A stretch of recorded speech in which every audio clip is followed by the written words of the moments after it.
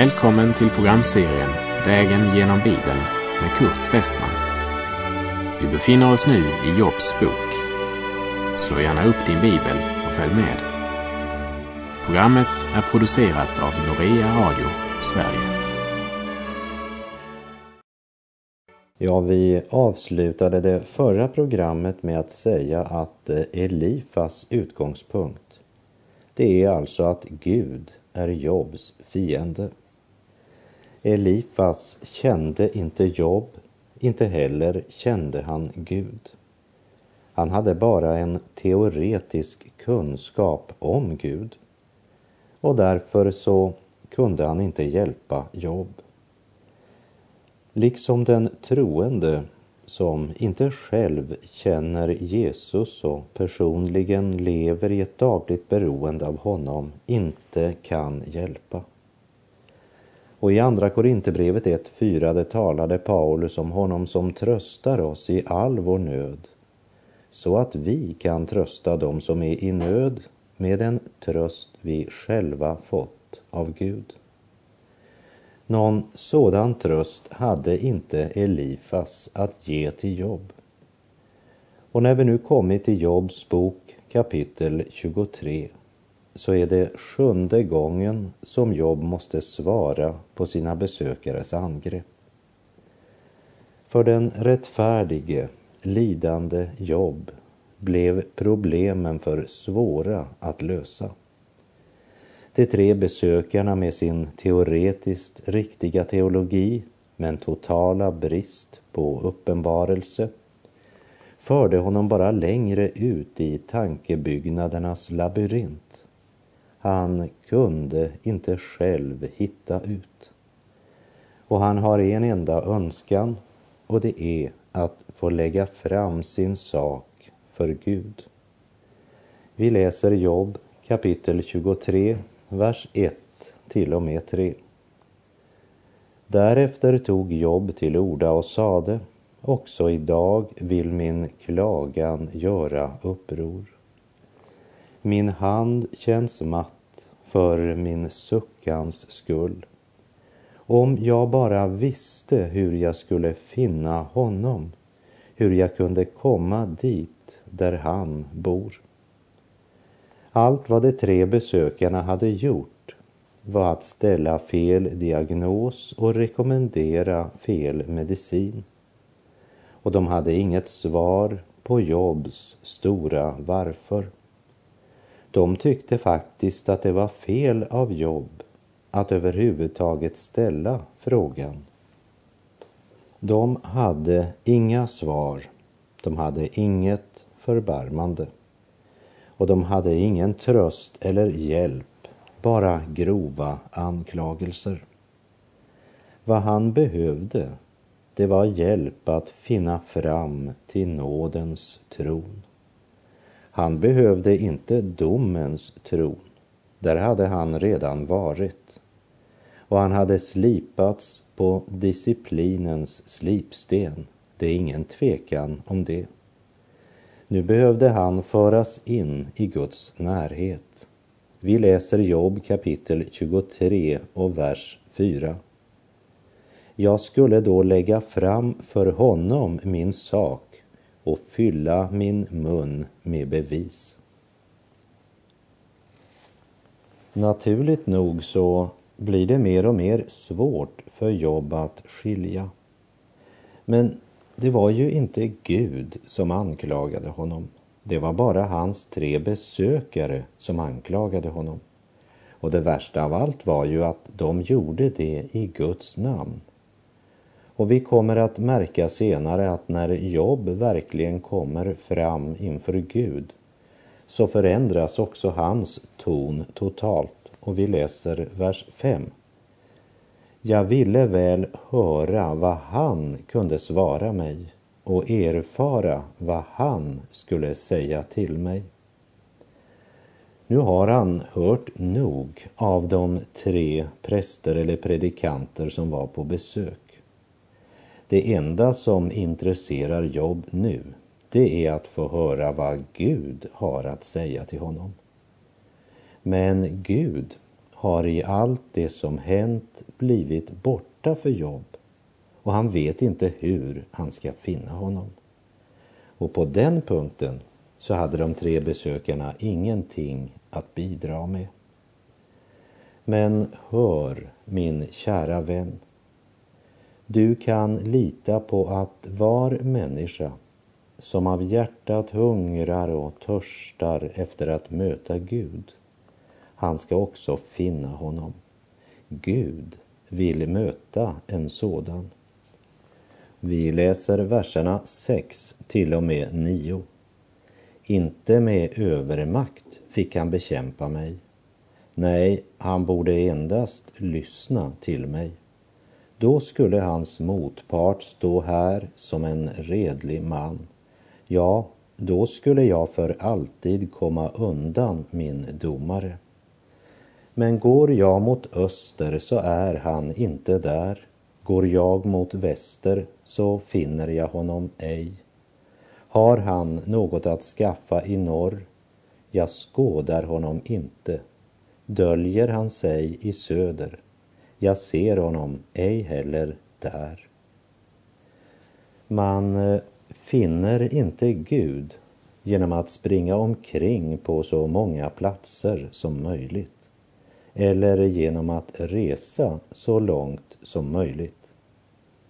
Herren är nära, står det i Filipperbrevet 4, vers 5.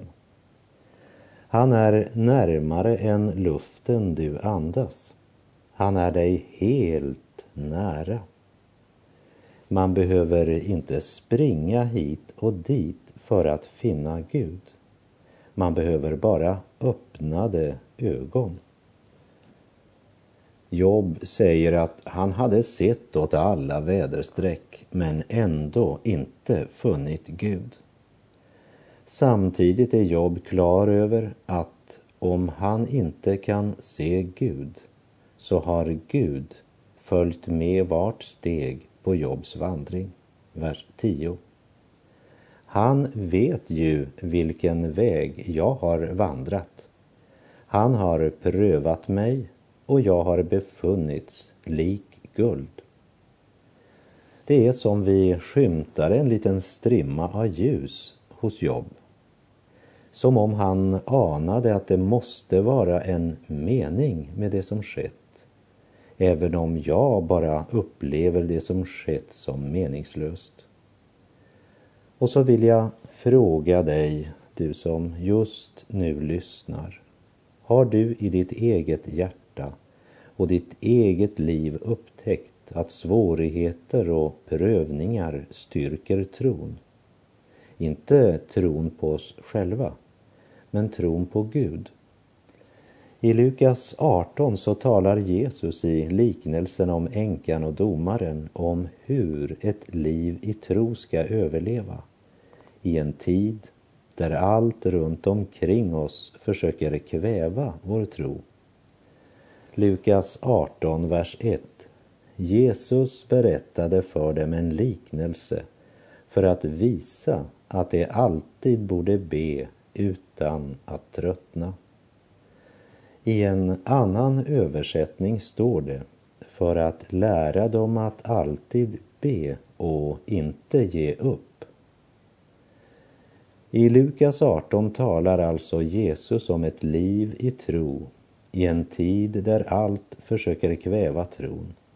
Och inför dessa svårigheter ger han 2 alternativ.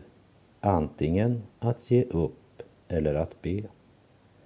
Ordet i Lukas 18 som översatts med att ge upp eller tröttna kunde också översättas modlös. Det vill säga om bönhörelsen dröjer ska vi inte mista modet och tro att vår bön är förgäves.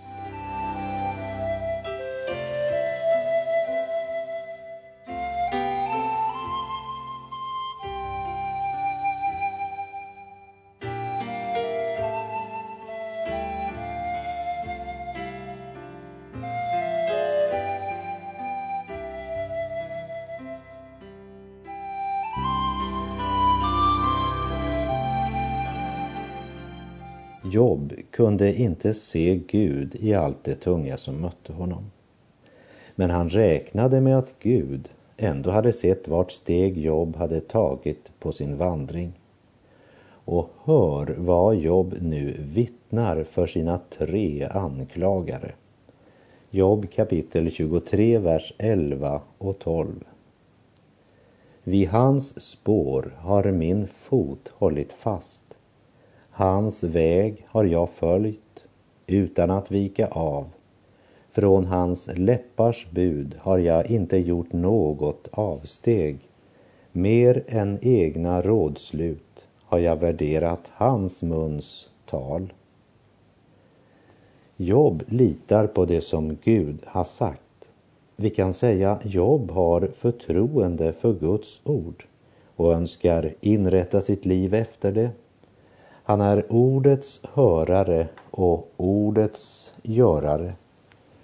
Hans egna tankar och önskningar har nog ibland varit motstridande.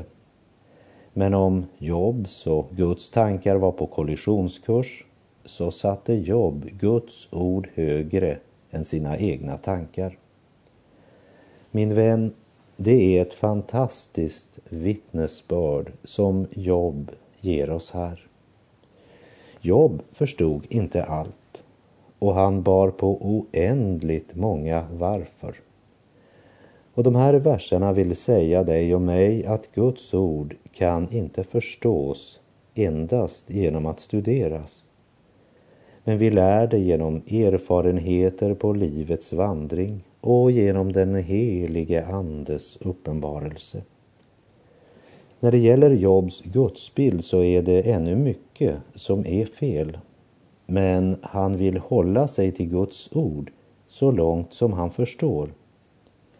Alla olyckor och prövningar, åtföljt av besökarnas falska profeterande, har fått Job att tro att det är Gud som slår honom. Och vi läser Job kapitel 23, vers 15 till och med 17.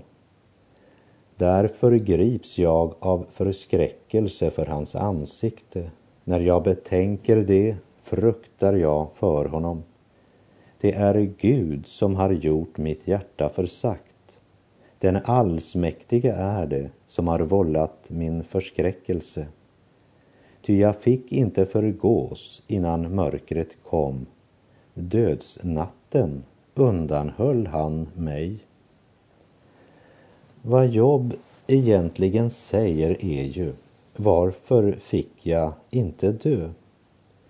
Om livet ska vara så svårt så önskar jag inte leva. Och i kapitel 24 fortsätter Job sitt tal. Elifas hade uppmanat Job att omvända sig till den allsmäktige. Och Job svarade med att han i förtvivlan har sökt finna Gud. Och Job kände honom som förlossaren, för det var ju det han kallade honom. Men Job förstår inte det som skett i hans liv, och han behövde tröst, hjälp och ljus från himlen. Och hans besökare, de hade i alla fall inte kommit med det. Elifas hade försökt sig på att profetera och avslöja hemliga synder i Jobs liv. Kanske hade han arbetat efter principen: på sig själv känner man andra. Men oberoende av Elifas utgångspunkt så bommade han fullständigt. Och Job har en fråga till Elifas. Om Gud blundar så mycket för många människors uppenbara synder, varför straffar han då mig så hårt? Vi läser Job kapitel 24, vers 1 till och med 4. Varför har den allsmäktiga inga domstider i förvar? Varför får hans vänner ej skåda hans hämndedagar? Se, råmärken flyttar man undan, rövade jordar driver man i bet, det faderlösas åsna för man bort och tar änkans ko i pant. Man tränger de fattiga undan från vägen. De betryckta i landet måste gömma sig med varandra. Vad med alla dessa oärliga människor som genom fusk och bedrägeri gör sig rika på andra? Ja, som tar även från de allra fattigaste det de behöver. Jobb 24, verserna 7-10. Nakna ligger de om natten, berövade sina kläder. De har inget att skyla sig med i kölden. Av störtskurar från bergen genomdränks det. De omfamnar klippan, ty de äger ej annan tillflykt.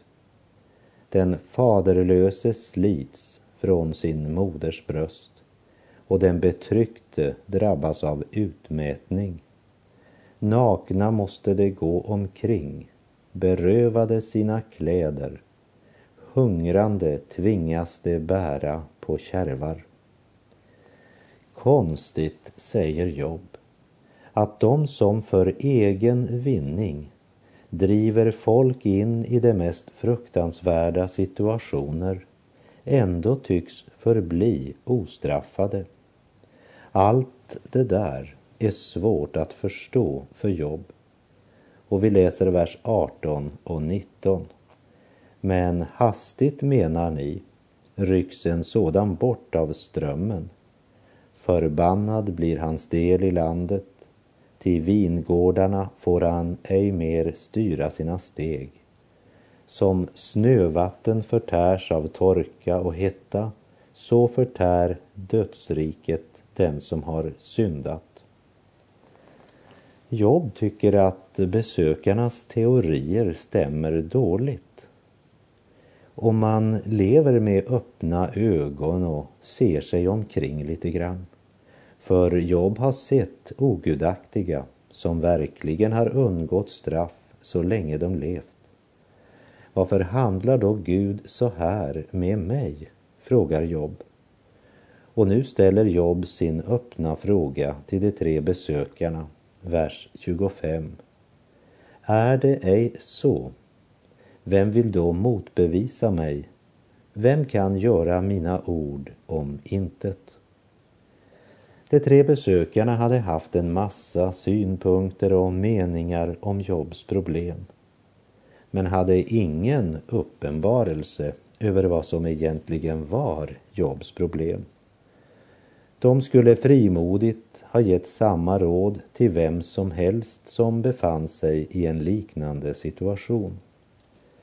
De var så fullproppade av sitt eget att de varken hade tid eller intresse av att lyssna till vad Jobb sa.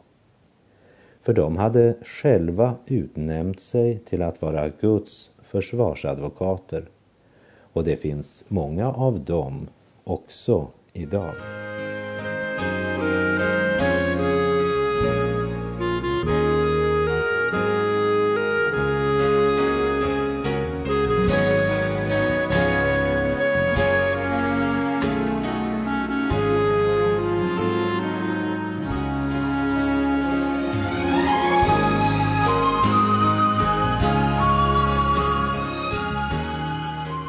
När vi nu kommer till kapitel 25 och Bildads 3:e tal, så ska vi lägga märke till att det inte längre innehåller någon direkt anklagan mot Jobb. Bildads 3:e tal är också mycket kort, vilket tyder på att hans stolta självsäkerhet börjar krympa. Och vi anar att han kanske börjat lyssna på Jobb, i alla fall en aning. Och jag tror att Bildad har börjat tänka. Om Jobb är skyldig, varför bryter han inte samman? Allt han ägde hade han förlorat. Barnen är alla döda. Hustrun har vänt sig mot honom. Han är mycket svårt sjuk. Han lider fruktansvärt även kroppsligen. Och Ja, vi har bombarderat honom med argument och anklaganden, 3 mot 1. Kom ihåg att Bildad håller på traditionen. Och han är säker på att Gud alltid går i samma spår.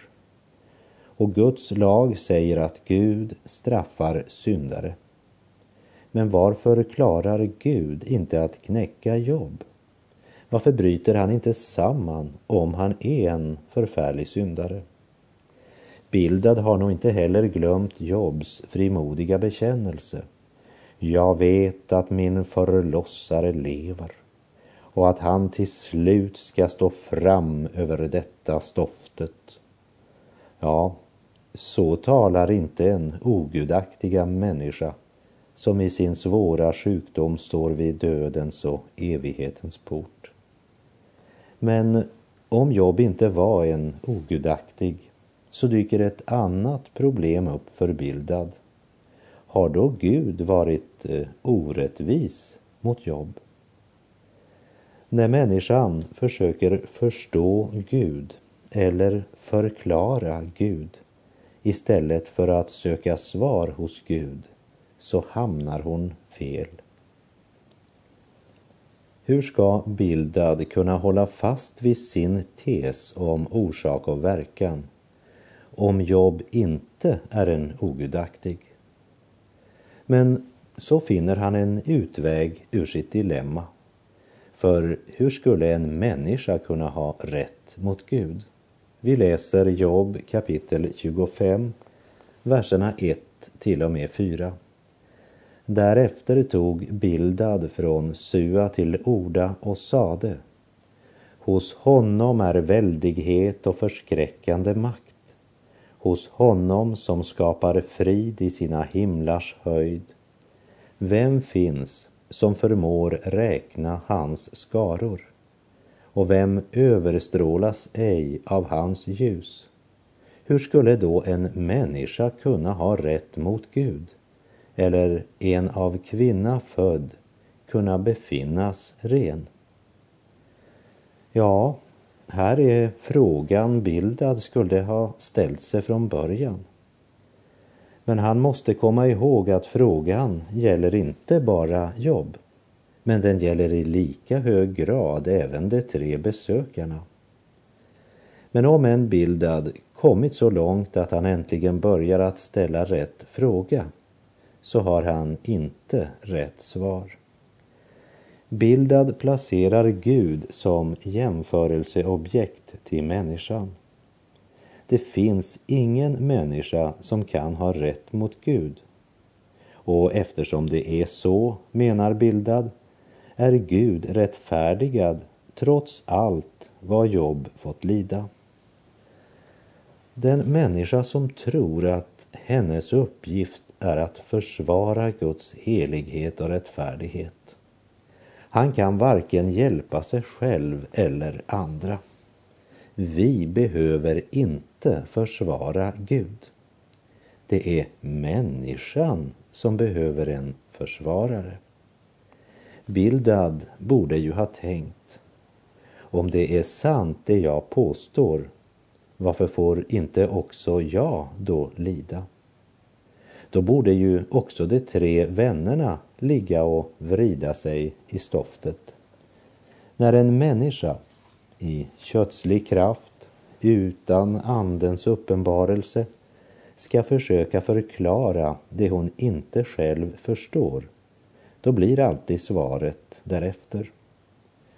Här är det viktigt att repetera hur Gud ser på Job. Job kapitel 1, vers 8.